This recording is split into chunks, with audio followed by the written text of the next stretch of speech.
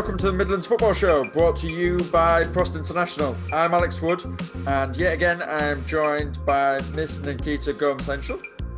Hi. Mr. Harry Tizard. Hello. And Mr. George Wilson. Hi, Alex. You're right. Are you excited for the cup final? I am.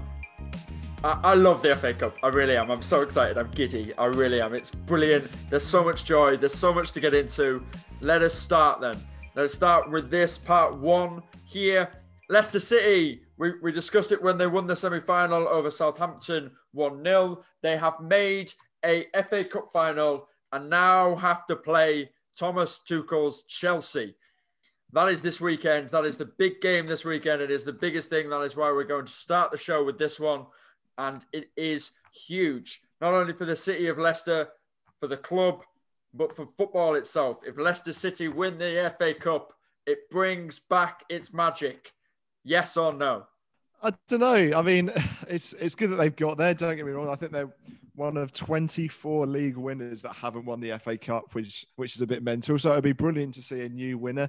Don't get me wrong. I'd prefer to see the team that they beat get into the final, but that's my only personal preference. But yeah, that's exactly what the FA Cup's about. It's about the small teams being able to get there. And I know that Leicester aren't necessarily small, but I'm talking about the Marines, the Lincolns of a few seasons ago, the Sutton Uniteds. And thankfully, there is a different team in there that does have a chance to win it, and I think they're well in with a chance, especially because of Chelsea's recent, couple of games that they've not quite been on it. I would slightly disagree with you, Harry. I really would. I don't want to start off the podcast by immediately coming for you, but we'll discuss. Yes, Chelsea have been inconsistent, but so have Leicester. Leicester's previous two games coming up to the FA Cup final, especially this week where they had two games in a week, losing 4-2 to Newcastle when they were obviously 4-0 down at one point is not a good thing because Newcastle are not a good football team. And then obviously beating Manchester United when they put out relatively a B-side because they saw the Liverpool game as a bigger game. They got the victory and possibly secured top four in that match. But Leicester have been off the boil themselves recently.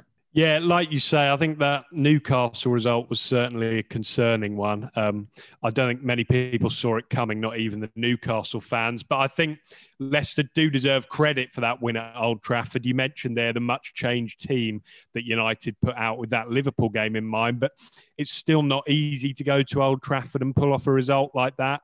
I think Luke Thomas's volley in that game was something to behold. And he's certainly put himself up there for a potential start at Wembley. So obviously we know that Leicester's situation in the league is far from over. And there's another big game against Chelsea coming up shortly after this final in the league. But I think that they've got to be focusing on it. They know that they haven't been in this position for a very long time, being in a cup final like this. Their fans are going to be expecting them to throw everything at it, and they should. So hopefully they're able to go there and get a result, but it's going to be a difficult task because Chelsea are quite some team. Yeah, as George said, looking to win it for the first time. Leicester going to their first FA Cup final since 1969. There's a host of other statistics you can throw at them, but this is a really it's a huge game for Leicester City. Obviously, they have much of their attacking threats back and fully match fit. We've discussed on this podcast before, they're missing of James Maddison, Jamie Vardy not exactly being on the ball, and obviously the wonder kid that is Kelechi Iheanacho coming out and performing on all cylinders.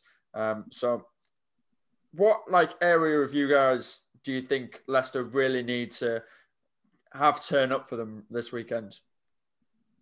Well, I think there's a player there that you haven't mentioned who they definitely need to be available, and that is Johnny Evans, who wasn't there for that Newcastle game, and they really missed him. They really missed his leadership. I think Rodgers has said in the lead up to the game that even if he's not 100% fit, they're going to go with him and they're going to play him.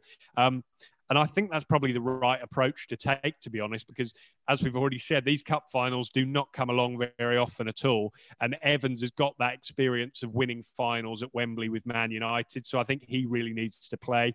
As for Maddison, he started on the bench against Man United, but I think he needs to start this game at Wembley. Nikita, what are your thoughts? Do you think Maddison is going to be pretty vital to Leicester's chances of coming out of this game with that trophy? Definitely, I think so.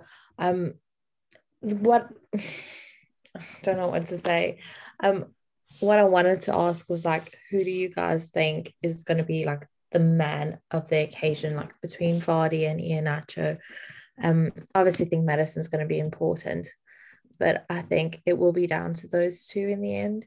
Well, I certainly think this competition seems to be one that Iheanacho enjoys, and maybe his goal scoring form has gone downwards a little bit slightly, but that's maybe being very harsh. It's only been a couple of games, but I think he'll certainly be very up for it. But I think one thing to remember is that Chelsea under Tuchel have been fairly solid defensively. So in terms of the chances they're going to get are going to be less. If Vardy and Iheanacho are able to take them, then they've got a good chance here. I think stats are on their side as well. And I know what George said about Johnny Evans winning the FA. He's never actually won the FA Cup, which is quite an interesting statistic. But more of the fact of they've not won in their last 6 against Leicester of Chelsea. But Chelsea have also beaten Leicester in their last 8 times in the FA Cup. So the combat of statistics, something's got to give in this game. But similar to what you guys have been saying, I do think Iheanacho will be the key person. I think it's also a battle of that midfield and Didi versus against Kante. Kante not necessarily fully fit, but he is expected to start. I think that's where the game can really turn over. And because it is that one-off fixture, I can see Leicester doing it. And I know what you're saying about Chelsea and Leicester not always, maybe disagreeing with what I've been saying, but beating any team that's, like George says, Manchester United, you're still beating Manchester United, and Chelsea losing to a mid-table Arsenal side, that does do a lot for your confidence, for your mentality. I know people probably say that Chelsea should have probably won that game against Arsenal, but if Leicester can take the Arsenal blueprint of that game, then they've got a great chance of winning a trophy, especially because half of Chelsea's eyes will be on the next game on Tuesday to solidify their top 4 space, but also the Champions League final as well. It sounds weird, but this FA Cup game could be their third most important game in the next 3. It really could be. So, yeah, it's going to be a really, really difficult one to kill. What do you think is more important for Leicester at this moment, the FA Cup final or their league game against Chelsea on Tuesday?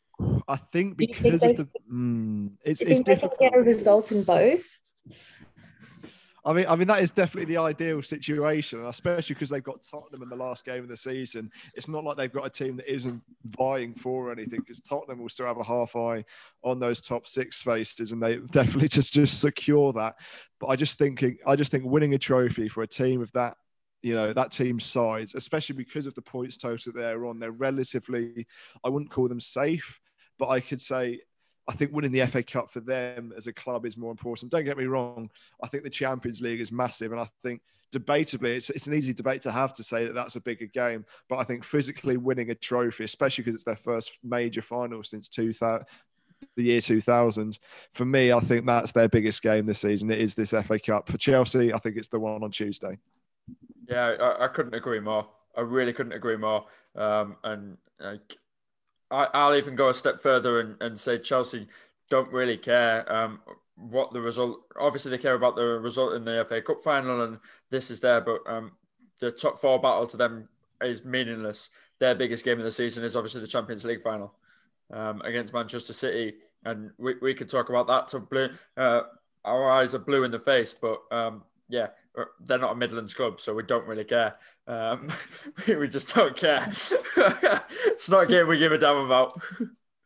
Something as well, Alex, which I think we need to mention is that reverse fixture back in January between Leicester and Chelsea, because they've obviously only played once this time in the league. That was one of Lampard's last games as Chelsea manager, but Leicester were better than Chelsea in every department on that night. And I know that people will say that Tuchel has come in and made so many changes, which has made them so much better, which I would agree with. But at the same time, the players since that day haven't really changed. So Leicester proved on that night that they're capable of challenging this Chelsea team and overturning them, which they did on that time. I think this game is going to be much more difficult, but they've got to take that with them and try and remember that game and think, yeah, we can do that again. Again, I really hate doing this. I really do. I'm playing Debbie Downer today. I really am. I could not disagree more. Thomas Tuchel has changed that Chelsea side so completely from what it originally was back in January when he came in. They are a completely different side. They play different styles. And obviously, you said the statistic earlier about them keeping so many clean sheets with Thomas Tuchel, and their defence is absolutely up there in the best of the league already this season since he's been in charge. The additions of Azpilicueta coming back, we're seeing a lot more Kovacic, Jorginho, Kante playing a completely different role, even though, yes, he might not be fully fit, but he is playing a completely different role. Werner is even playing a different role than he was under Lampard. So I can see where you are coming from. Yes, they had that one up in the league there, but this is a completely different Chelsea side. It's a completely different behemoth with so many different heads that you've got to try and cope with. Yes, you've got Kai Havertz. Yes, you've got Timo Werner. Yes, you've got Christian Pulisic. Yes, you've got Ziyech from the bench potentially. Yes, you've got a half-fit N'Golo Kante that you guys know all about because you bred him. You made him. You made him the N'Golo Kante that is this absolute beast. And then you've got the wing-backs of Reece James and potentially Ben Chilwell. And then to try and score, you've got to go against like a 6'7" Mendy. Yeah, it's certainly hard to dispute, and you can't get to the Champions League final without being some team. So I think it's going to be a challenging one for Leicester. Do you think it's time we gave our score predictions ahead of the final, though, Alex? But where would you stick your neck on the line? Do you think Leicester can do it? No, I don't. No, I don't. I'm sorry. I'm so sorry, Leicester fans. I'm sorry, pod fans. I'm sorry to everyone. No. I'm being realistic. No, I don't. I think it will be the fifth FA Cup final they've lost. Sorry. Apologies. What's his scoreline? 3-1. Nikita, what are you thinking?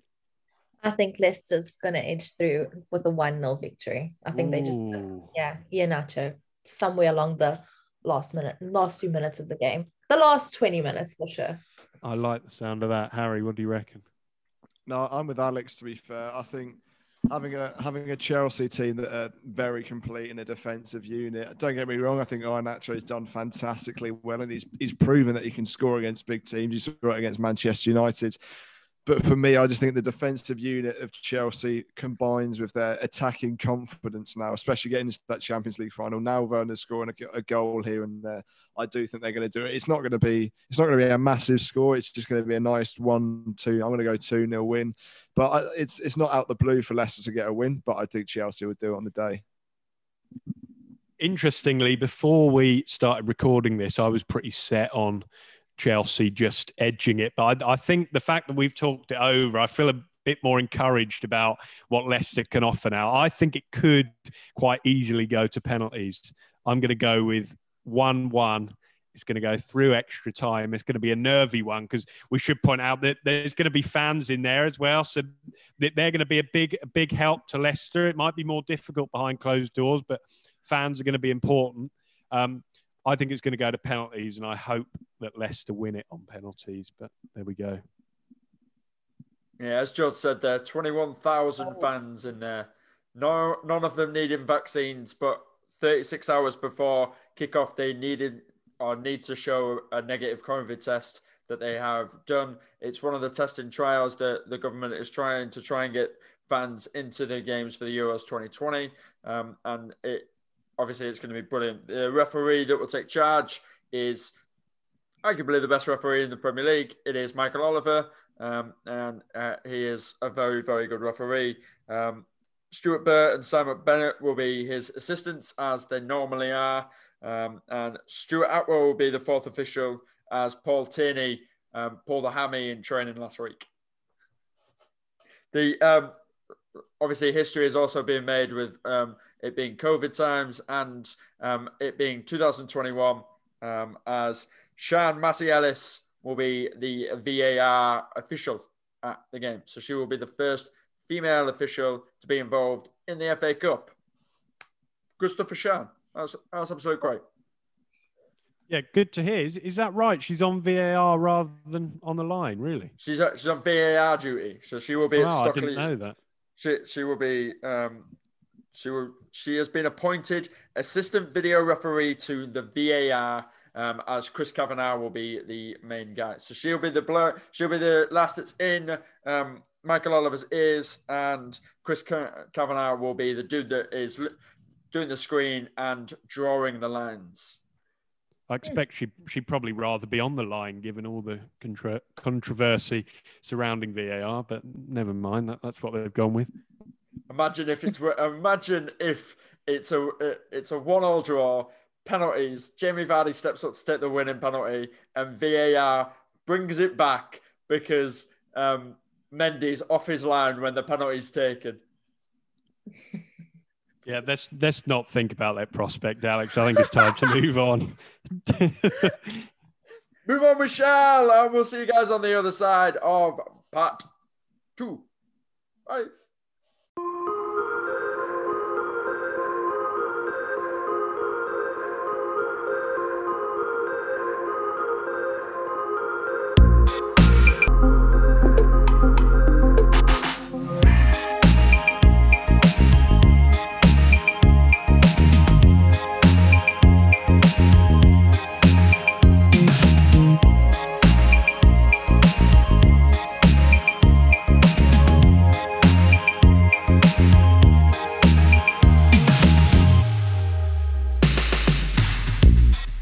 Welcome back to part 2, and I told you we'd see you on the other side, and you are here. We will now discuss everything that happened last weekend.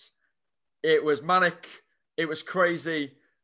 3 teams went down, 3 teams went up, 3 teams went down, 3 teams went up. It was absolutely crazy in terms of the EFL.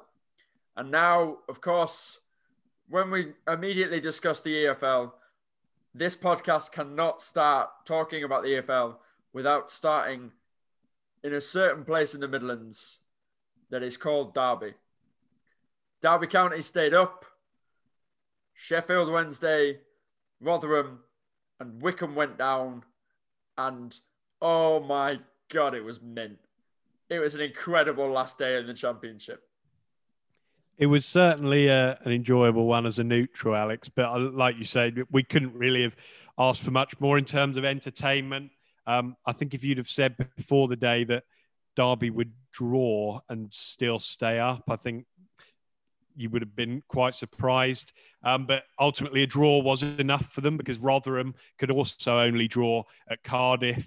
And I think it's incredible, really, to think that the results that Derby have had at the end of the year and still got away with it, they must feel incredibly relieved and surprised as well. But on the final day, they still had to work for it. And Martin Waghorn, I thought, was excellent. He got 2 goals, including a penalty.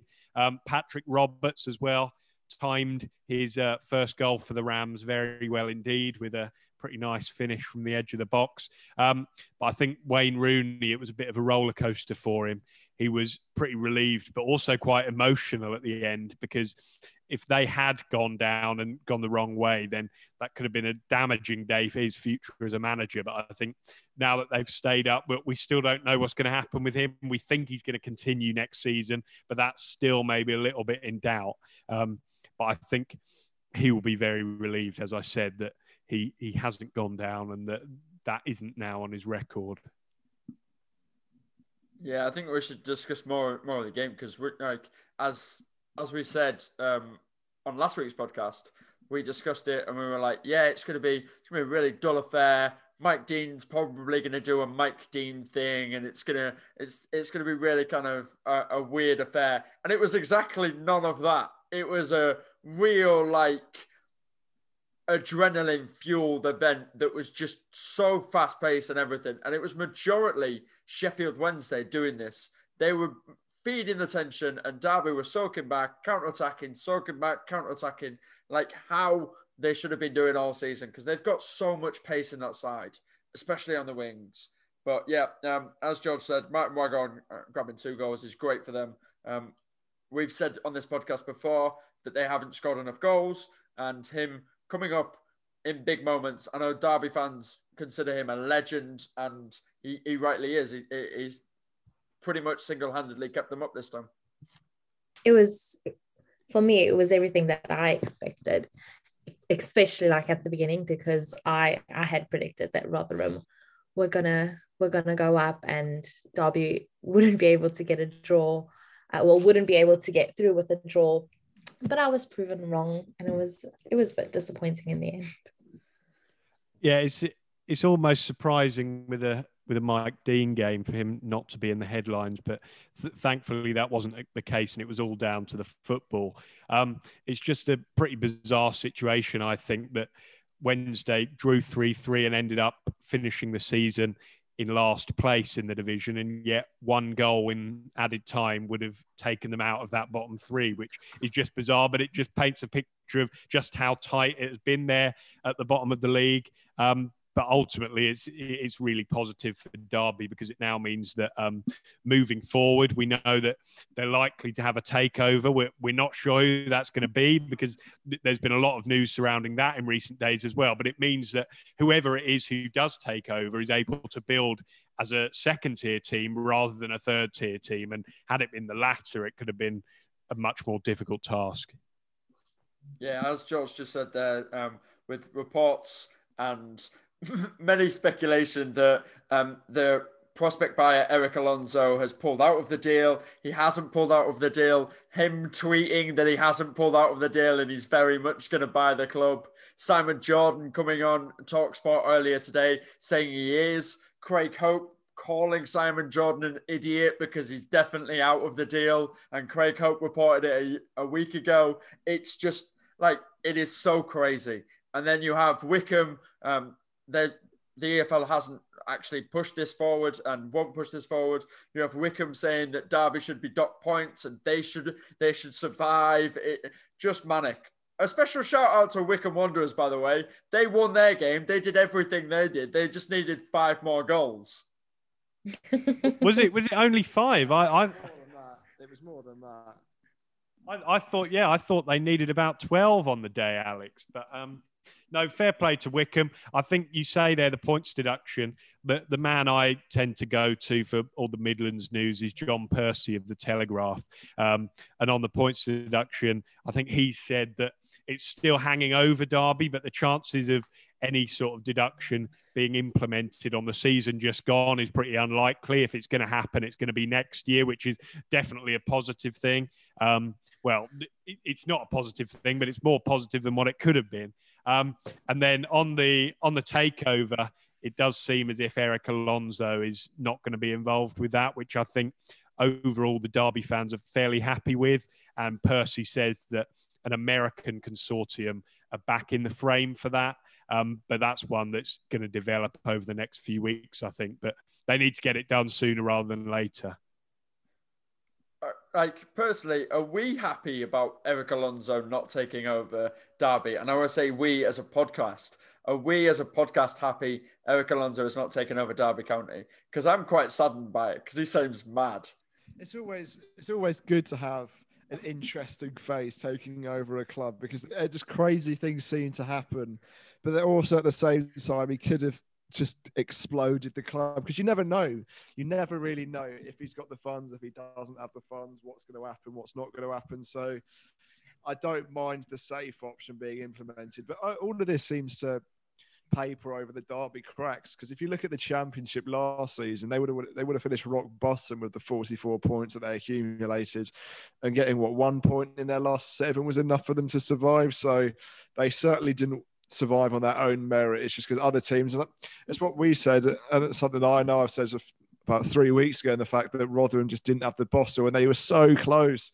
They were so close, and then they gave away a stupid. I can't really remember the goal, but they gave away a goal that just, that's the goal that sent them down against a Cardiff City team that just, didn't really have anything to play for. So that's going to make them kick themselves, but they'll definitely be in the race to get promoted once again in League One next season. Yep. Moving on for the rest of the EFL, we'll just whiz around them and make sure that everything is there. Big winners of the final weekend, Coventry City. They beat Millwall 6-1. Wow. Yeah, brilliant. Jordan Shipley scoring in back-to-back games. We mentioned him last week. Big fan of that kid. And obviously he's Coventry born and bred, so really nice to see. Coventry looking good for next season. Yeah, it's really good to have seen them turn on the style in their last game. 6 different scorers as well. And Millwall are not the sort of team that you expect to kind of roll over either. So it's an impressive win. You would assume that a new striker will be top of Mark Robbins' list this summer because they've just let Max Biermu and Amadou Bakayoko leave at the end of their contract. So you'd think that's who they'll go for in the summer. But yeah, I think they'll be very excited to head to the Rico, particularly after this result. Brilliant. Moving on, Nottingham Forest. They fell to Preston North End in their final game of the season. Man United loanee James Gardner still performing big things and big numbers. Obviously, he got on the score sheet again. He looks like a real talent for a high-end Championship, low-level Premier League club to loan out to next season. I was going to say there's definitely scope for him to go back at Nottingham Forest. Chris Hughton, he's known for his promotions, and certainly Nottingham Forest could be on that list next season because you never know the Championship if they get in that top 6. But I can see him going to, like you said, a lower level Premier League top Championship team and looking at their form at the end of the season, and they're winless in 5. And I know that's probably, due to holiday season, we're not going up, we're not going down. So just sort of, let's just roll with that to the end of the season. But if players are going to want to stay under Chris Hughton, then they should have really performed near the back end, because I wouldn't be surprised to see another squad overhaul, even if it's just a load of new loan moves. But yeah, disappointing for Notts Forest. But when he came in, their main aspiration was to stay up, and they've done exactly that. So yeah, looking forward for them for the 2021-22 campaign. Speaking of disappointing, Bournemouth, they stayed in the playoffs because they'd already secured playoff football, but they fell to Stoke City on the final day. Stoke are another team in that Championship bracket that will be looking for a striker or an attacking player because goals just really didn't come for them this year. Well, yeah, you say disappointing for Bournemouth, but ultimately, Alex, we don't care about Bournemouth here. It's about Stoke. Thankfully, they were able to finish in a positive way. William Forrester, who's a youngster, and I found out before recording this that he was born after I was, which was a bit scary. He scored for Stoke on his first team debut at the Vitality. Tommy Smith got the other one. And Bournemouth played pretty much their full strength team going into the playoffs. So a good win for Stoke. It's, again, another big summer for them. I think Michael O'Neill after the game was praising John Obi Mikel and saying how he'd quite like to keep him on board as experience next year as they maybe push for the playoffs. But there's a few players who their futures need to be decided. Yep, and moving on to the final one in the Championship, the final Midlands side in the Championship, Birmingham City. Oh, Birmingham. You got spanked by Blackburn and Adam Armstrong. And, yep, hat-trick for Adam Armstrong, the Newcastle player. Harvey Elliott, the Liverpool loanee, getting in on the scoring. And even... Djukovic did score a goal for you, but brilliant. Unfortunate. You guys build again with Lee Boyer. You had a fantastic end to the season to survive. So, yeah, you guys go again stronger. And, again, another big summer for Birmingham as well. Yeah, and it's worth mentioning as well, it was another very young Birmingham side because I think Craig Gardner said that they're just trying to give them an opportunity because they've done some good work in the under-23s this year. So they've decided to give them a couple of games because they've ultimately proven to be dead rubbers, haven't they? Because Birmingham already got the job done, like you said. The summer for them is going to be an exciting one because their CEO, Yuangdon Ren, I hope I've pronounced that correctly, he's left the club's board. And there's been a few fan protests over the last year or so. So I think the fans are pretty happy about that. And hopefully it means over the summer, the right moves start to come in and Bowyer is able to take the club forward. We dropped down the division to the Sunday games because on Saturday, the Championship in League Two finished their thing. So we'll drop down Sunday before moving back to Saturday. Sunday for League One, Oxford needed a win to get into the playoffs. And unfortunately, they swept aside our Burton Albion 4-0 and secured playoff football. For Burton, under Jimmy Floyd Hasselbank, we've discussed it on this podcast a lot. And we will discuss it again and again and again, because it has been mightily impressive under Jimmy Floyd Hasselbank. I think they're fourth in the all-time points in terms of since he's been promoted in all 4 divisions. So, yeah, incredible stuff from Burton Albion. Yeah, I mean, they won't be too disheartened with that 4-0 result. Oxford needed it. They got it. Burton, not a lot to fight for, but their main hope and, what will happen, well, you'd expect so, is that Jimmy Floyd will be there from the start next season. Like you said, he's been very impressive since his return to the Brewers, and they can be right up there. They were in the Championship just a couple of seasons ago, so they've proven they can do it, and who better to do it than under Jimmy Floyd Hasselbank? Yep. We move on to League Two and Port Vale Mansfield. Ooh, an All Midlands tie for the final day of the season. What would that be there for? And Mansfield won. Yeah, Port Vale were on the beach. They had nothing to play for. Mansfield won. Sam McLaughlin scoring 2 for them. And brilliant. Quinn got 1 as well. Yeah, we love talking about Quinn on this podcast, I tell you. Yeah, Stephen McLaughlin had a very good afternoon. Well, as you say, I'm a big fan of Stephen Quinn as well. And as you say, another goal for him. But Mansfield have had a great end to the season. 4 wins out of their last 5. I think Clough is feeling very encouraged ahead of next season, and rightly so. And last week we spoke about the possibility of Vale finishing in the top half. Of course, because of this result, they didn't manage that. But they've just let go 15 players on their release list. That includes club legend Tom Pope. So they're having a proper clear out there. But I think Darryl Clark, his intentions are in the right place. I think he will have plans to push for promotion next year. And I think that there's a chance they'll do it. Yeah. A quick word on Tom Pope. I think everybody that is on this podcast will safely say Port Vale legend. Yeah, I think he's their top scorer post-war, so hard to dispute that. Yeah. And obviously famously scored a goal against Manchester City in the FA Cup last year, I believe it was. Yeah, FA Cup. And yeah, I had a right old time about it. Was all on Twitter trolling people about it and everything like that. All I've seen is some Vale fans be pretty saddened by the fact that he won't get a testimonial because he's only been there 9 years, not 10. Oh yeah, I suppose we should probably talk about Walsall. They drew 0-0. I was going to say there's not an absolute bucket load to talk about drawing 0-0 in what is a pointless game for both teams. But yeah, it's just another thing of rebuilding for next season, really. Brian Dutton, of course, who we've mentioned before, is on his way. That's been confirmed that he's leaving the club. And I think that they need to get his replacement in as soon as they can so that the rebuild over the summer can start quickly. And by the time the new season begins in 3 months' time, they're ready to go.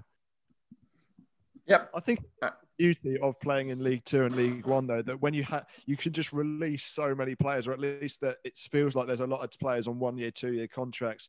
So if you've had a poor season or not to the season that you'd probably expect, you can just refresh that squad, find new players, and it can be a completely different season next year. We've seen it with Burton. They've released a lot of players. We've seen it with Mansfield, Port Vale, Walsall. They can all have completely different seasons. Don't get me wrong. It can go either way. They could go plummeting through the league, or they could go really shooting high if they make the right transfers, if they put in the right manager and they have the right infrastructure in place. But for teams of that size and that sort of league, releasing those sorts of players is is a really, you can be optimistic about the next season because you could have 10 new players that could all fit together perfectly with the system that the manager wants to play, with a good pre-season, and anything can happen. Yep. Look at that. We managed to talk about Walsall more than all the rest of the League Two clubs.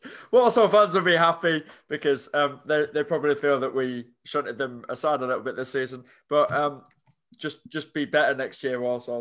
That's all I ask for. That's all I ask for. And on that note, we will end part 2. In part 3, we will talk the Premier League.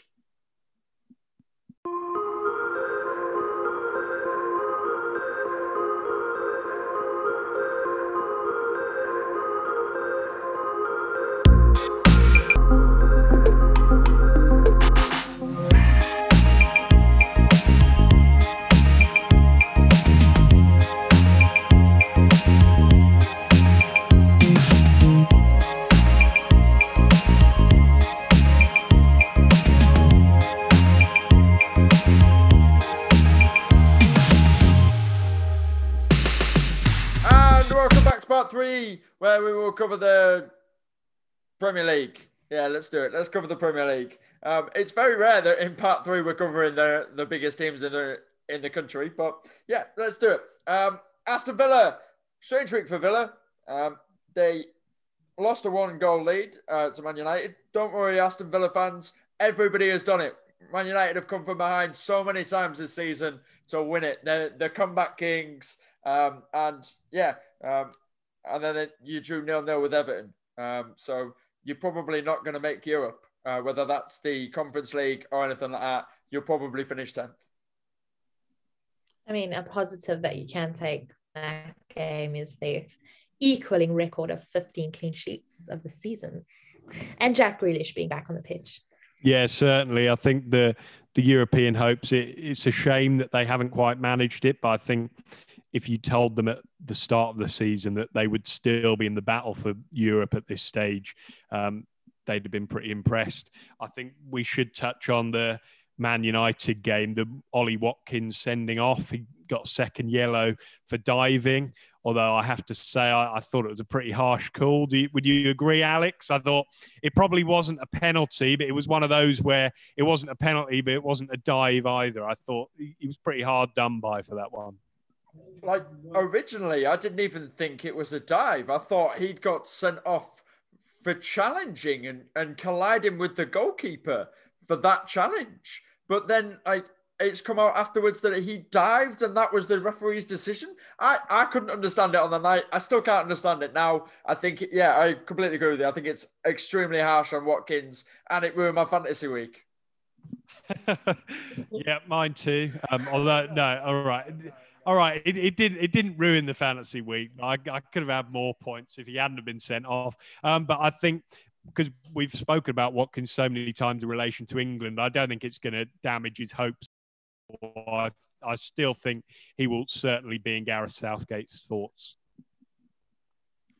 Yeah, I mean, most certainly. But I think if we're going straight back to Aston Villa, their season's pretty much over. They can still finish in the top half, which is something they would have loved to know at the start of this season. It's certainly something they built on. But I think Nikita's right in the fact that getting those 15 clean sheets, I think that's something they really want to start at the start of this season. Because if you're keeping clean sheets, you're not losing games, and it means that there's a bigger chance of staying up, and that was their main aim at the start of this season, and that's exactly what they've done. So that's certainly something to build on, be happy with, and getting 4 points out of an Everton side in the same season, even though the games were just 12 days apart, which is, it feels crazy.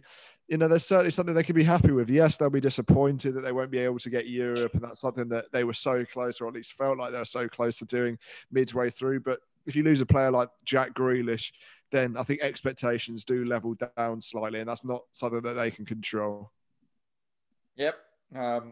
We move on to Wolverhampton Wanderers. They beat Brighton and Hove Albion 2-1. Morgan Gibbs-White scoring his first goal for Wolves in the Premier League.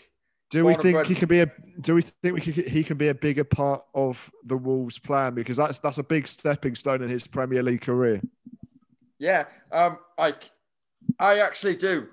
His season has been absolutely just torn up to shreds because he was sent on loan, obviously, at the beginning of the season to Swansea. Really promising loan opportunity for the kid. Like, would have got a lot of first team football. Did until he fractured his foot. Like it's a big injury, like you can't really avoid it. Got sent back to his parent club, scores for them, which inevitably proved to be the winner against Brighton. Just really happy for the lad. I really like him. See as well, couldn't you, just how much that goal meant to it? Nikita, would you agree? Do you think that there's maybe a chance for him next year to start to flourish a little bit more? Oh, definitely. I was really glad that Nuno handed him a start. I think it was coming. It was his first start since January and his first Premier League goal. And like you said, you could see it on his face. He deserved it, and it meant a lot to him. I think he's definitely in contention for like Nuno's future plans. I don't think we should write him off yet. I think that game as well as a whole, I think Wolves fans would have been very disappointed by the first half showing because, you know, Brighton probably could have been more than one up. But I think that red card, the Lewis Dunk one, was exactly what Wolves needed, just to be shown, come on, let's take the game by the scruff of the neck. And it was pleasing that they were able to do that. So a good result. And, you know, they've got a couple of games left now, so they'll want to get a couple more points on the board. Yep. Speaking of getting points on the board, we move on to a club that just didn't manage enough of them. West Bromwich Albion finally confirmed their relegation from the Premier League with a 3-1 loss to Arsenal. All of Arsenal's goals were actually pretty good this game, which is the vast surprise for Arsenal. But we're not here to talk about Arsenal. West Bromwich Albion relegated. We knew it was coming for some time. It's sad that it's happened, but it'll be a really good championship segment next season. I think that's a positive, which that they won't be too keen to entertain at this stage.